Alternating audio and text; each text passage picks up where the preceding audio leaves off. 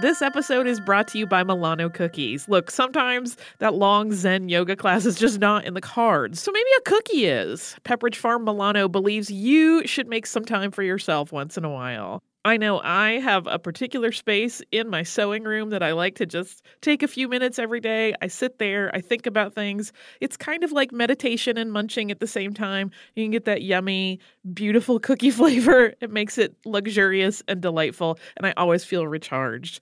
Milano cookies are truly a treat worthy of your me time. They are delicate and crispy with luxuriously rich chocolate in the middle.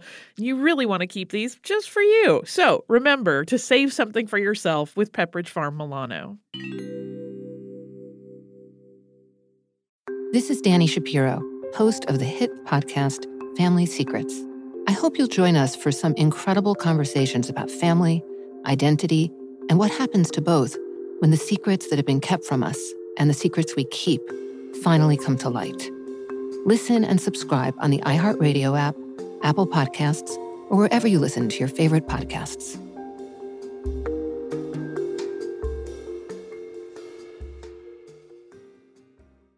Hey, everybody, before we get started with this episode, we have one last live show to announce for 2018. We will be in New Orleans, Louisiana at the National World War II Museum on Tuesday, November 6th. Okay, we know that's Election Day, but we don't want coming to our show to keep you from the polls. We are both going to vote early before we leave for New Orleans, and Louisiana offers early voting as well, so we encourage you to do so. You can find out more about this show and get a link to buy tickets at missedinhistory.com/tour. Welcome to Stuff You Missed in History Class from HowStuffWorks.com.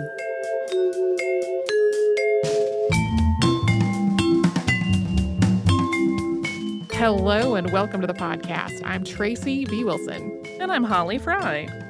As folks probably know, I grew up in North Carolina, and its capital, Raleigh, is named after Sir Walter Raleigh. And aside from that fact, here are the things I could have told you about Sir Walter Raleigh before researching today's podcast. Number one, he wrote some poems. I probably could not name any of them if I tried. There's actually a reason for that. He, on purpose, didn't publish most of them during his lifetime. He tried to keep his name out of it. But anyway, I knew he wrote some poems, couldn't really say which ones. Number two, he was Queen Elizabeth I's favorite, and this one time he put a cloak down over a puddle so she wouldn't get her feet wet. That's probably not even true, and it never made sense to me as a child because I was like, cloaks are not waterproof. She's just going to step on that, and her feet are still going to get wet, and his cloak is ruined. So I'm going to get a little nerdy with you right now. Oh, yeah? Because a lot of times the textile weaves at that time were really tight compared to what we would have today, so for at least a moment, it would have prevented water from seeping through. Awesome. It would not have been waterproof. No. But for as long as it took her delicate little feet to cross over the offending puddle, she probably would have been covered. Thank you for resolving that question I've had since I was maybe 5. But anyway, that's probably not even true. We're going to get to that later. And the number 3 is sort of a like blah, blah, something Roanoke colony. I just had a very vague understanding of Sir Walter Raleigh, even though I grew up in a place whose capital is named after him. Among other things, Sir Walter Raleigh was a courtier and an explorer and a historian and a member of Parliament, which we're not going to even get into that part today really at all. Also a soldier. He was part of England's defense against the Spanish Armada, as well as the Tudor conquest of Ireland, some of which was truly horrifying. Very conveniently, since this episode is coming out in October, according to some people, he's a ghost now. And we are also coming up on the 400th anniversary of his beheading, which is why he's making an appearance on the show today. He's a scary headless ghost. He is. Walter Raleigh was born about 1554 in Devonshire, England. Some sources put that day as January 22nd, but the year remains a little murky. His parents were Walter and Catherine Raleigh, and the younger Walter was the third of their surviving children. He also had half-siblings from his parents' previous marriages. Walter was the youngest boy of all of these siblings and half-siblings. Their family was part of the Protestant gentry, and they weren't particularly well off or prominent, but they had been in Devonshire for a very long time.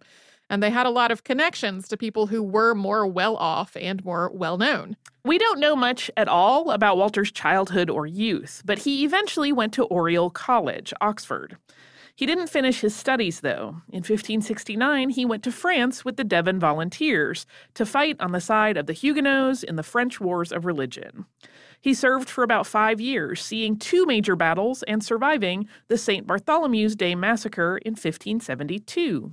In 1576, Raleigh was back in London, and he was enrolled at the Middle Temple, which was one of the 4 Inns of Court.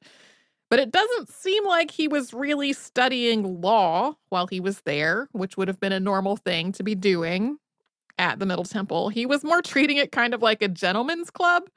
Even though he never seems to have finished a course of study at Oxford or at the Middle Temple, he would go on to really develop a reputation for being very highly educated.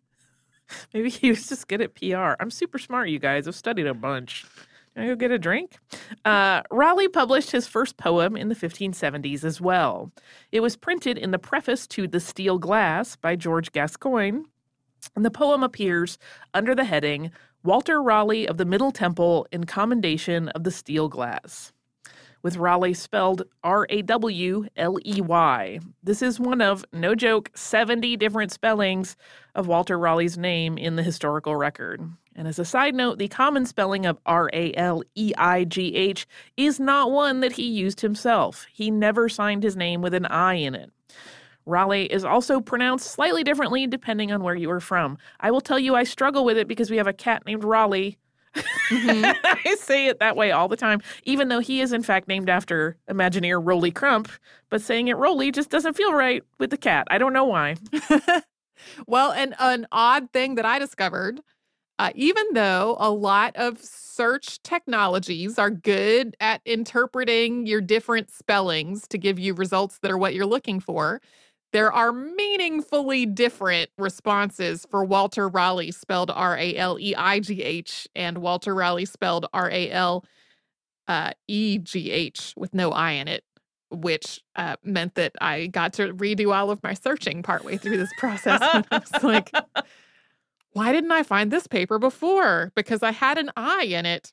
In 1578, Raleigh and his half-brother, Sir Humphrey Gilbert, went on an expedition, possibly to try to find the Northwest Passage. But this expedition was largely a failure. Storms forced their little fleet of ships back to Plymouth almost immediately after they left. And then they turned to what multiple writers describe as unauthorized privateering against Spanish ships. Not sure who decided to call it unauthorized privateering. That's just piracy. This unauthorized privateering brought them a lot of casualties and very little reward, so their reception wasn't particularly favorable when they got back to England. Plus, Raleigh, who had already had a reputation for being stubborn and hot-headed, kept getting in trouble for disturbing the peace and dueling.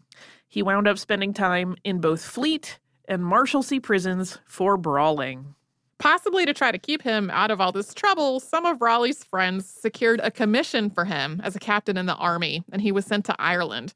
The Tudor conquest of Ireland was going on. It had started long before Queen Elizabeth ascended to the throne in 1558. Part of Ireland was solely under English control, and the English part of Ireland, which was mostly around Dublin, was known as the Pale. So the Tudor conquest was meant to expand the Pale and also to solidify English rule within the Pale. Side note, a lot of people believe that the phrase beyond the Pale is a specific reference to this part of Ireland and the areas beyond it. But according to the Oxford English Dictionary, that is not supported by historical evidence. It is probably an association that people made later. During the Tudor conquest, the province of Munster in the southwest of Ireland saw 2 major rebellions against English rule, and they were known as the Desmond Rebellions. The first one took place from 1569 to 1573, and Raleigh's half-brother, Sir Humphrey Gilbert, was knighted for his service in that rebellion. The second Desmond Rebellion started in 1579, and it was fueled both by resistance to English rule and by the Catholic Counter-Reformation. Gerald Fitzgerald, the Earl of Desmond, had gotten the support of the Pope and of King Philip II of Spain in this uprising. Raleigh served with the English army during several engagements in the Second Desmond Rebellion, but the most notorious of these engagements was the Siege of Smerwick. Troops from Spain and Italy who were aiding the Fitzgeralds were being garrisoned at Smerwick, and Queen Elizabeth had sent English troops to put down this rebellion, including dealing with these troops. When the Spanish and Italian forces stood down, Lord Arthur Grey, the Lord Deputy of Ireland, ordered for all of them to be massacred. This was 100% how England dealt with the rebels at the time. Had England been at war with Spain or Italy, the soldiers would have been offered some protection under the rules of war. But they weren't. In the Crown's view, they were helping royal subjects rebel against their monarch, so they needed to be dealt with quickly, efficiently, and decisively. Seriously, Tudor England's treatment of Irish rebels could be extremely brutal. In the First Desmond Rebellion, Sir Humphrey Gilbert was known to decapitate civilians who supported the rebels and then display their heads on pikes along the path to his tent. 2 companies, totaling about 180 men, were tasked with killing the enemy soldiers at Smerwick. Walter Raleigh was one of the 2 captains in charge. The English army massacred about 600 people after this siege. About 100 of them were women and children.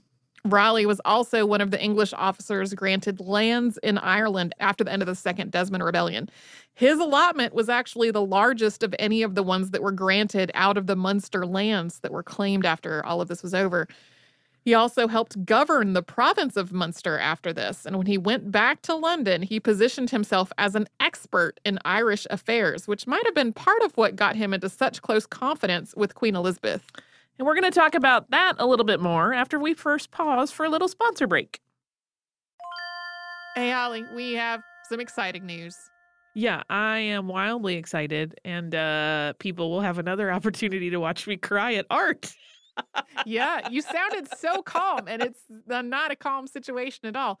Our trip to Paris last year was really successful, so we're doing another similar trip this year, but this time to Rome and Florence. It's May 14th through 21st, 2020, and like last time, it is with a company called Defined Destinations, who is planning out this whole trip for us. Yeah, and during that week-long trip, we are going to see some of the great art that we have talked about on this show many times, including Michelangelo's David. We are going to go to Tuscany. We're going to visit St. Peter's Basilica. We are going to the Sistine Chapel. So it's going to be a fantastic trip. You can get the whole list of places that we are going and information about booking at defineddestinations.com. Scroll down to the Rome and Florence trip with stuff you missed in history class, or come over to our social media. We have posts about it there too.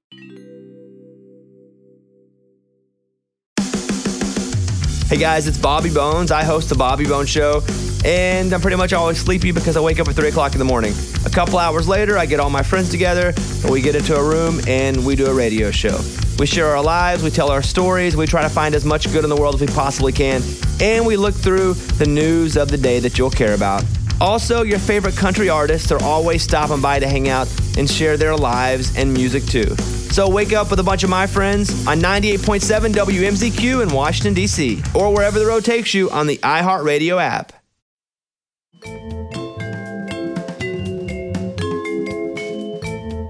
Like we said at the top of the show, the Raleigh family wasn't all that prominent, but they did have some pretty high-up connections. One of these connections was Catherine Astley. She was Walter's aunt on his mother's side, and she had been Queen Elizabeth's governess back when she was still a princess, starting before Walter was born.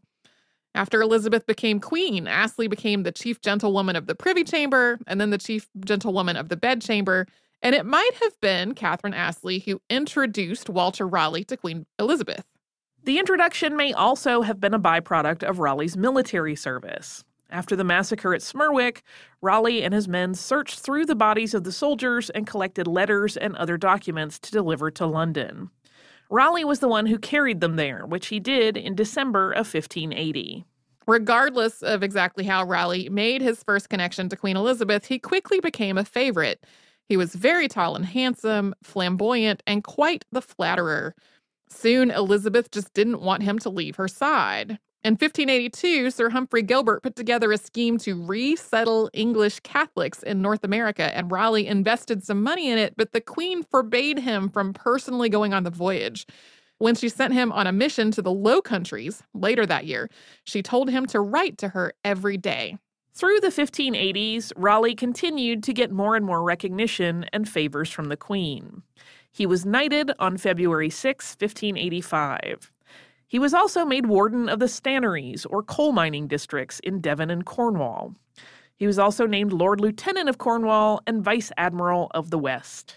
On top of all that, the Queen granted Raleigh multiple estates in England and Ireland, including Durham Place on the Strand, which was one of her favorite residences.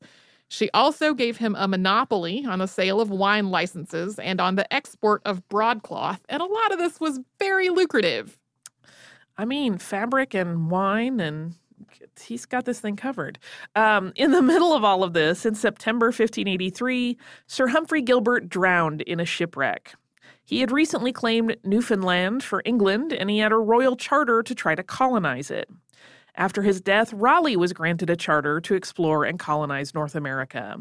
He was given, quote, free liberty and license from time to time and at all times forever hereafter to discover, search, find out, and view such remote, heathen, and barbarous lands, countries, and territories not actually possessed of any Christian prince nor inhabited by Christian people. This was England's first meaningful attempt to establish a colony in North America. Yeah, his half-brother had been kind of dabbling at this idea of colonizing Newfoundland, and there had, of course, been lots of voyages back and forth between Europe and North America. But in terms of England attempting to establish a colony, this was the first serious effort. So Raleigh first mounted a reconnaissance expedition in 1584, and that landed on the outer banks of what's now North Carolina. This reconnaissance expedition returned with at least 2 indigenous men known as Manteo and Wanchese. They stayed at one of Raleigh's residences when they arrived in England. Manteo and Wanchese were 2 of the first indigenous Americans to be brought to England, and they each obviously have their own stories outside the scope of Walter Raleigh's. Both of them returned to North America with Raleigh's next voyage in 1585. The 1585 voyage was intended to establish a colony. But this colony failed. The indigenous peoples in the area were divided in their opinions of the colonists, and this was also true of Manteo and Wanchese. Manteo stayed with the colony to work as an interpreter and a guide, but Wanchese left and warned his people that the English should not be trusted. Aside from this division in their relationships with the indigenous people in the area, the colony was also struck by illness and a lack of planning and supplies. When Sir Francis Drake coincidentally passed through the area on his way back from the Caribbean, most of the colonists took the opportunity to go back to England with him. Manteo returned to England with Sir Francis Drake also. Raleigh planned one more expedition to North America, and Manteo traveled on that expedition. These colonists arrived in August of 1587 and became the famous lost colony of Roanoke. The colony's governor, John White, was sent back to England for more supplies, but England was at war with Spain by the time that he got there. And when White finally got back to North America in 1590, the colony was gone, with the word Croatoan carved into a post as the only evidence that anyone had ever been there. Archaeologists tried to work out exactly what happened, and this comes up from time to time on Unearthed. It's one of every history buff's favorite mysteries. Partly to bring tourists to see an outdoor drama. And to launch an entire TV series. So these expeditions are why Walter Raleigh is often incorrectly credited with introducing potatoes and tobacco to England and Ireland specifically, or to Europe in general. But number one, he didn't go on any of these personally. The Queen did not want him to go. But potatoes were introduced to Spain more than a decade before these voyages took place. And Ireland had also established trade with Spain before Raleigh's voyages. So it's entirely possible that there were potatoes in Ireland before ships from Raleigh's expeditions arrived there with potatoes on board. And there were definitely potatoes elsewhere in Europe, for sure, way before any of this happened. Tobacco was also introduced to Europe long before Raleigh's voyages and had been grown in England for more than 10 years before his first ships left for North America. Raleigh probably did help popularize its use in England, though. So, like I said earlier, Walter Raleigh didn't go on any of these actual voyages. And even though they weren't particularly successful, his position continued to rise at court while he stayed behind. In 1586 or 1587, Raleigh was made captain of the Queen's personal guard. The Anglo-Spanish War started just before that happened in 1585, and Raleigh served on the War Council. He also helped organize the Devon militia to fight against the Spanish Armada in 1588. He also commissioned a ship called the Ark Raleigh that he gave to the Queen, who renamed it the Ark Royal and made it the flagship of the British naval fleet. Throughout all of this, Raleigh was making friends and enemies at and outside of court. He was friends with poet Edmund Spenser and introduced him to Queen Elizabeth. Spenser was later named Poet Laureate, and he wrote The Faerie Queen, one of the great epic poems in English, in part as an allegory about Queen Elizabeth I and the Tudors.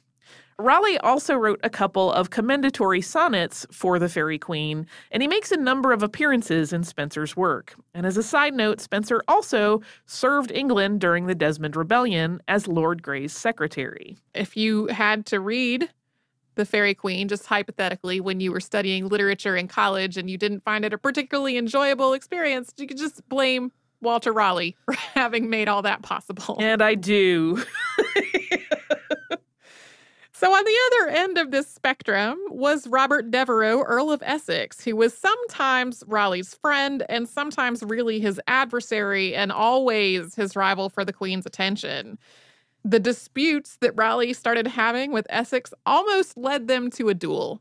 And then there was the relationship that caused Raleigh to fall out of the Queen's favor, almost for good. He started a secret relationship with Elizabeth Throckmorton, known as Bess, one of the Queen's maids of honor. She wasn't supposed to marry without the Queen's approval, but when she became pregnant with Raleigh's child, they got married in secret, and Bess left the court to give birth. Bess delivered a son named Damery, we're not sure on that pronunciation, on March 29th, 1592. And this was during the better part of Raleigh's relationship with the Earl of Essex, who was the baby's godfather. Bess came back to court in April, and she and Walter both tried to keep their marriage and baby secret from the Queen. Of course, that idea was doomed to failure. Walter and Bess apologized to the Queen after she found out that they were secretly married and had a secret baby, but neither of them seemed all that sincere about their apology, and that just made things worse. So Queen Elizabeth had them imprisoned in separate quarters in the Tower of London. Walter was released from the Tower after one of his ships returned to port with a massive Portuguese ship in tow, the Madre de Dios. There were concerns that Raleigh's crew was going to mutiny, so he was released to go down to the docks and try to keep everything in order. And once the Queen took most of the treasure, she finally released both Walter and Bess from the Tower, although she banished Walter from court and stripped him of all his estates and privileges. The Raleighs went back to his home of Devonshire, and sadly, Damery Raleigh died while still a baby. While banished from court, Walter Raleigh spent some time hanging out with some of the most notable literary figures of the time, including William Shakespeare and Ben Jonson. Although he was banned from court until 1597, Raleigh figured out a way he might win back the Queen's good graces in 1595. And we're going to get to that after we take another little pause for a sponsor break.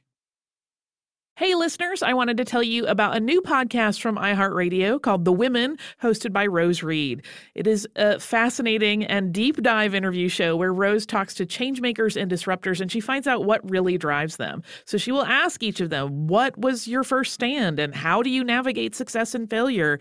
And really, what's the cost of fighting for others? These interviews are really personal, and they're candid, and sometimes they're a little bit crass, but they are always really enlightening. You can listen to these firebrands and take away lessons that will help you navigate your own life and forge your own path. The debut season includes women like Valerie Plame, the former CIA agent who is now running for Congress, and whistleblower and pediatrician Dr. Mona Hanna-Attisha, who exposed the Flint water crisis and became the center of a swirling amount of problems, and the legendary Buffy St. Marie, 60s songwriter and activist. I have personal interest in this show because I adore Rose and I executive produce it, and I think think you're really going to enjoy the way that she gets into these conversations that feel like two friends talking, and they are an absolute delight. So subscribe to The Women on the iHeartRadio app, on Apple Podcasts, or wherever you get your podcasts. Hey, it's Laura Wasser. You may know me best as a divorce attorney and the person who created the online divorce service It's Over Easy.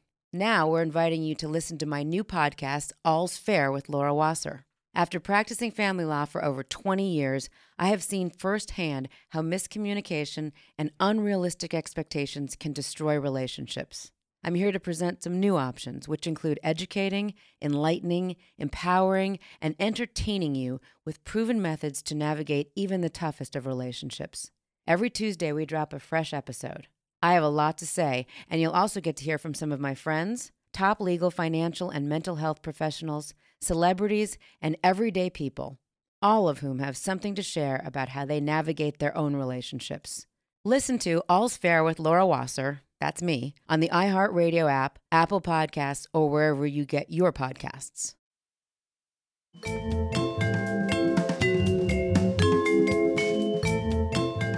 In February of 1595, Walter Raleigh got the Queen's permission to go on an expedition on the Orinoco River in what's now Venezuela, which at the time was known as Guyana.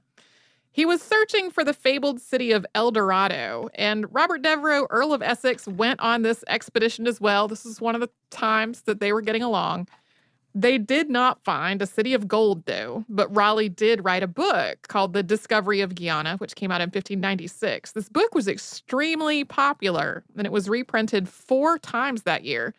He also seems to have brought an indigenous boy of about 10 or 12 back with him, who he might have adopted.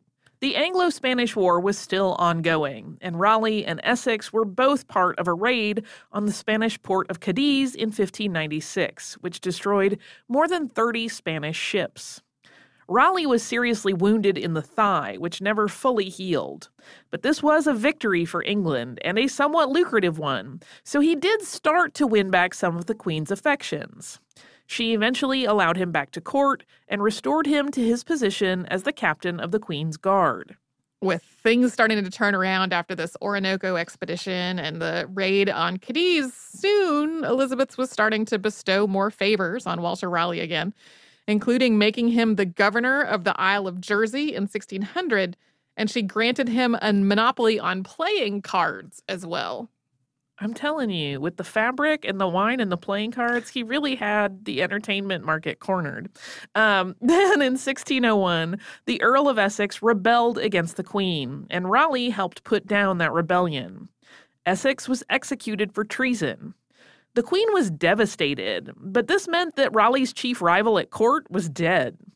Raleigh was widely reported as gloating over Essex's execution, but in reality, he seems to have been a little more conflicted over it. The two men had really been close earlier on in their lives, and Raleigh didn't attend the execution, even though he was expected to as captain of the Queen's Guard. But Raleigh's return to relative favor at court was pretty short-lived because Queen Elizabeth died in 1603. James I of England and VI of Scotland became king. And James didn't particularly like Raleigh. Raleigh also had a lot of enemies at court, some of whom had convinced the king that Raleigh was ready to back a rival claimant to the throne. This rumor was not particularly realistic. It involved a Spanish claimant to the throne, and Raleigh had spent much of his military career fighting against Spain. He was also against the idea of England ending the ongoing Anglo-Spanish War, and he even wrote a treatise about it. So the idea that he would support a Spanish monarch while also advocating continuing the war with Spain just doesn't make much sense. But soon, Raleigh had way bigger problems than these rumors. In November of 1603, he was charged with treason in a plot to overthrow King James. This plot was known as the Main Plot, M-A-I-N.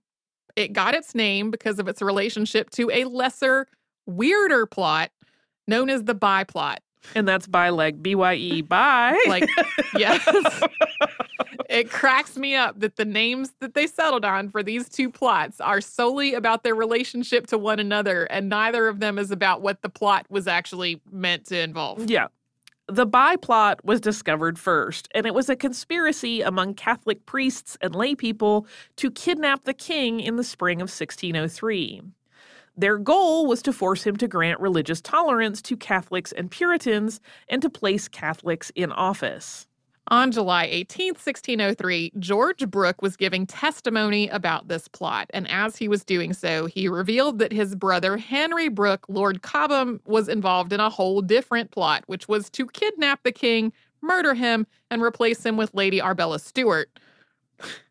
There were no real connections between the main plot and the Bye plot, except for the fact that George and Henry Brooke were brothers, and each of them was involved in one of these plots, and that the authorities found out about the main plot while investigating the Bye plot because of the connection between the brothers Brooke.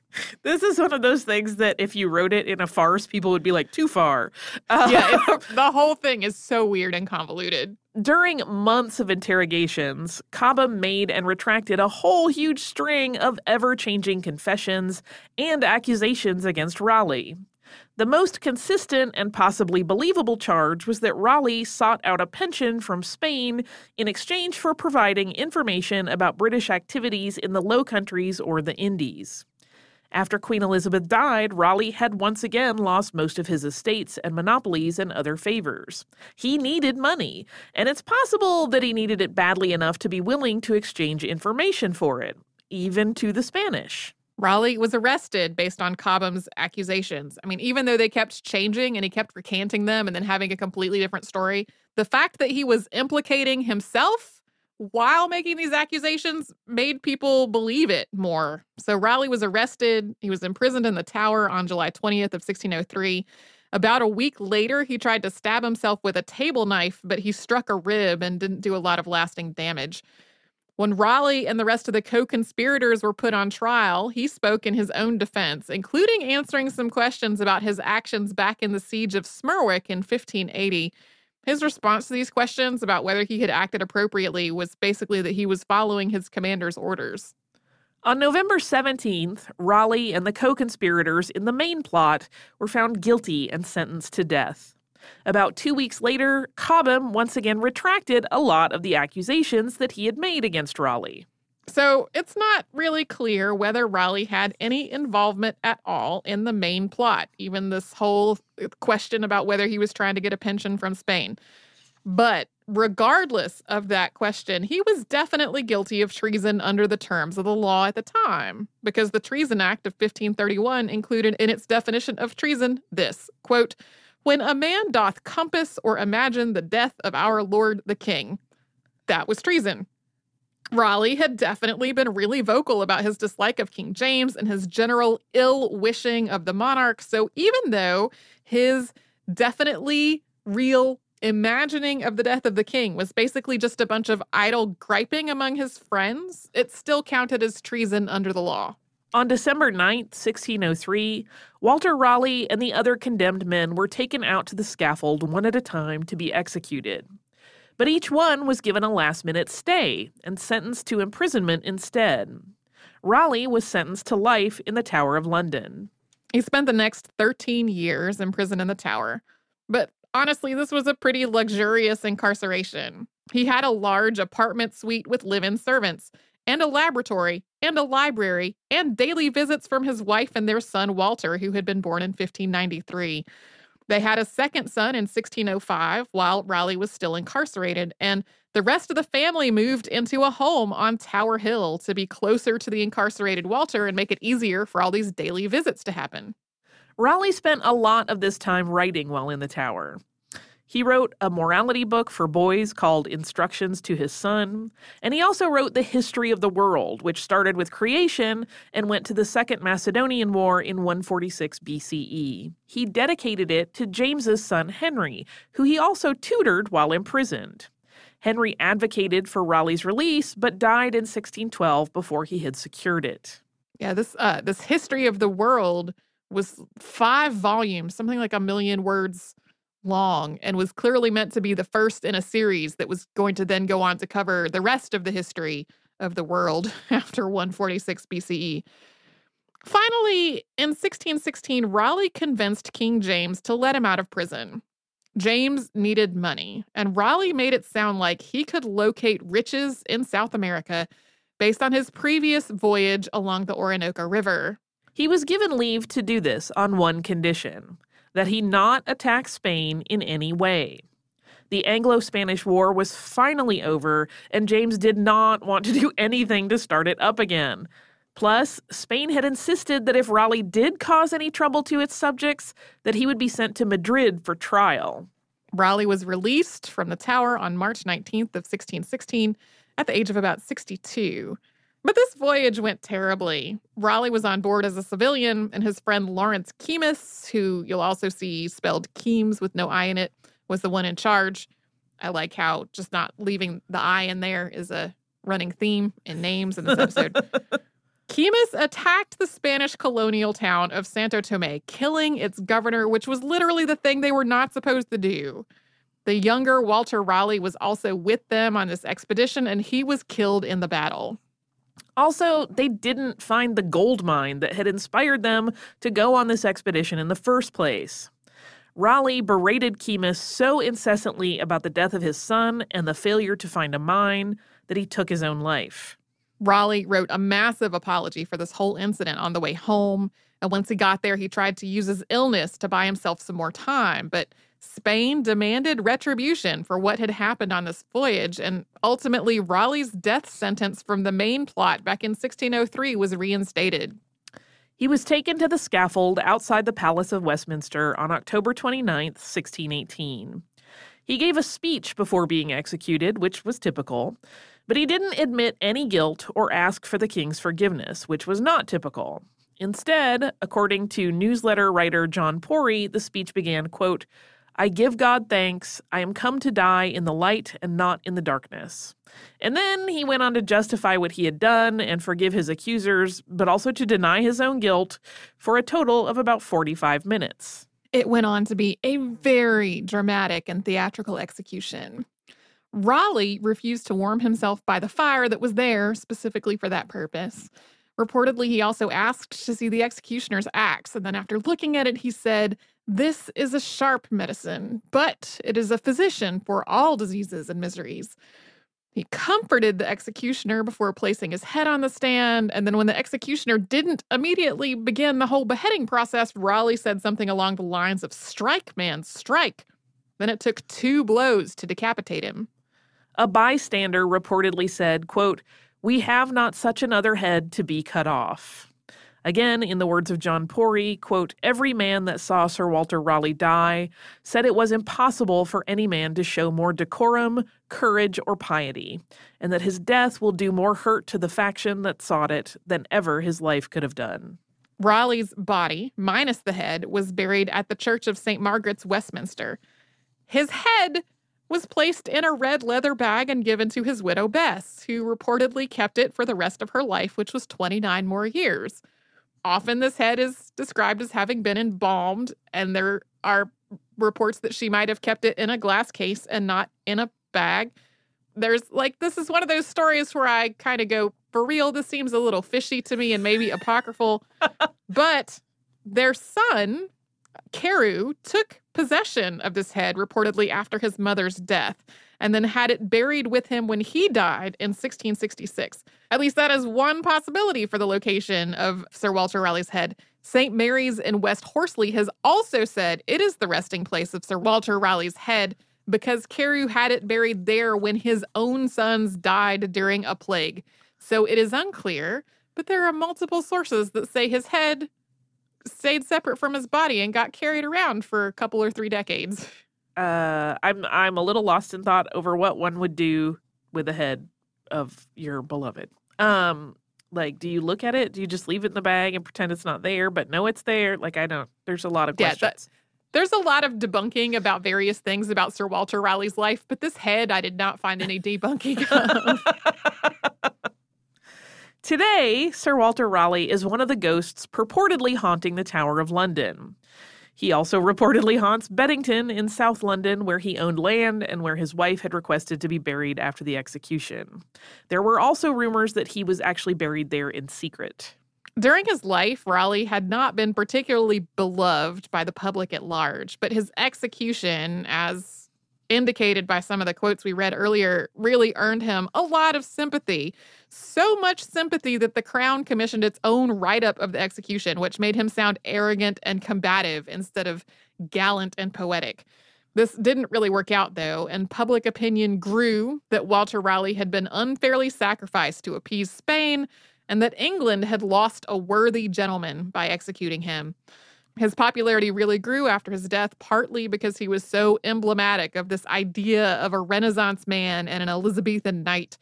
He was handsome and valiant and chivalrous, and he was a writer and a statesman in addition to being an explorer, so he kind of had this whole very romanticized package, especially if you overlook some of the other parts of his life, like the massacre that he helped orchestrate. And all that brawling. I'm still back on Brawly Raleigh.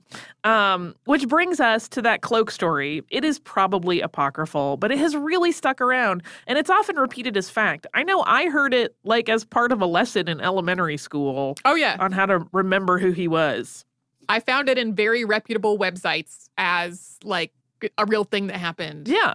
And a big part of that is because based on Raleigh's personality and everything we've talked about today, you can think, yeah, but he would probably be the type of guy who would do something kind of not just chivalrous, but also a little showy that way. Like, that's kind of a showboaty move to be like, no, walk on my beautiful clothes.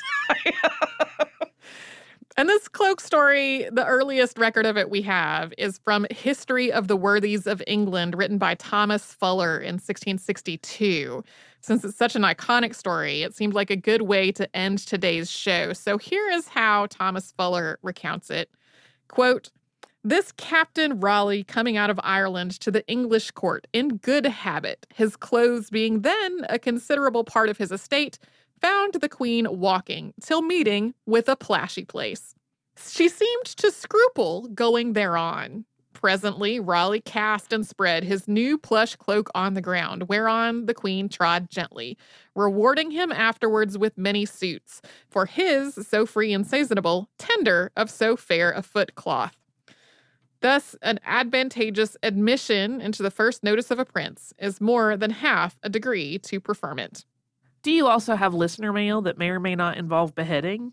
It doesn't involve any beheading. That would be extremely sad based on what this email is going to be about. Oh, phooey, I ruined it.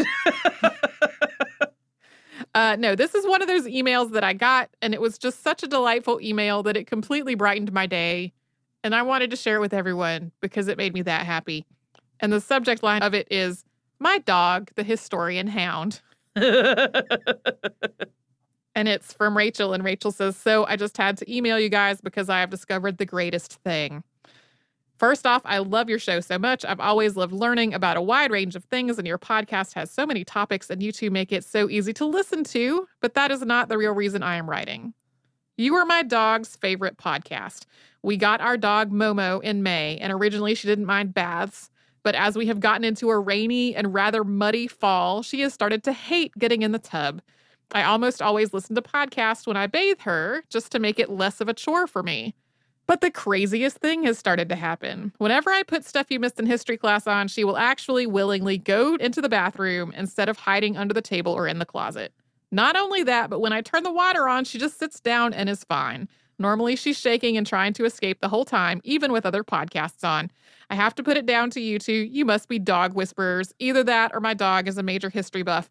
Whatever the reason, I'm so excited to have discovered a way to give her a bath that isn't stressful for either of us. Thank you, Rachel and Momo. P.S. Momo would appreciate it if you did more episodes on dogs or the history of some famous pooches. P.P.S. I've also included some pictures of a freshly bathed dog as proof, and it is followed by an adorable picture of Momo, the dog, who is wearing like a little doggy jacket with little dragon scales down the back. And I love it. And I love Momo. Momo is the best dog. Momo's a good girl.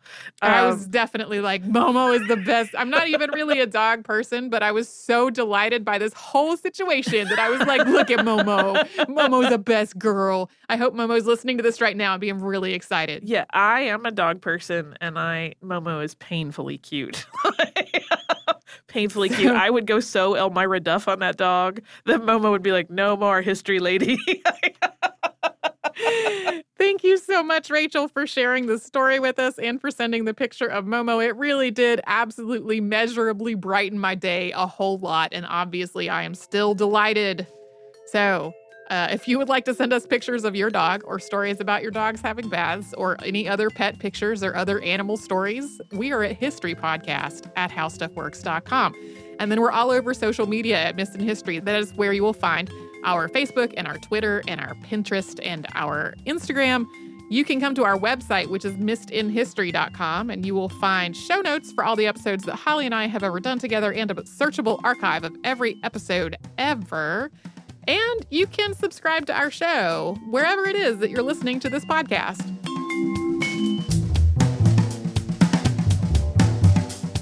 For more on this and thousands of other topics, visit howstuffworks.com.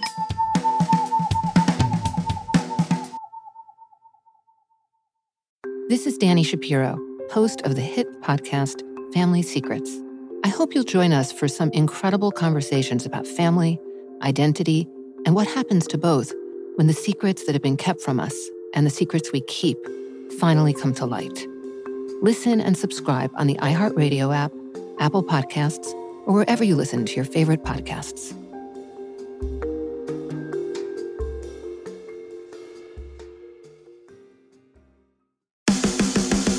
Hey guys, it's Bobby Bones. I host the Bobby Bones Show, and I'm pretty much always sleepy because I wake up at 3 o'clock in the morning.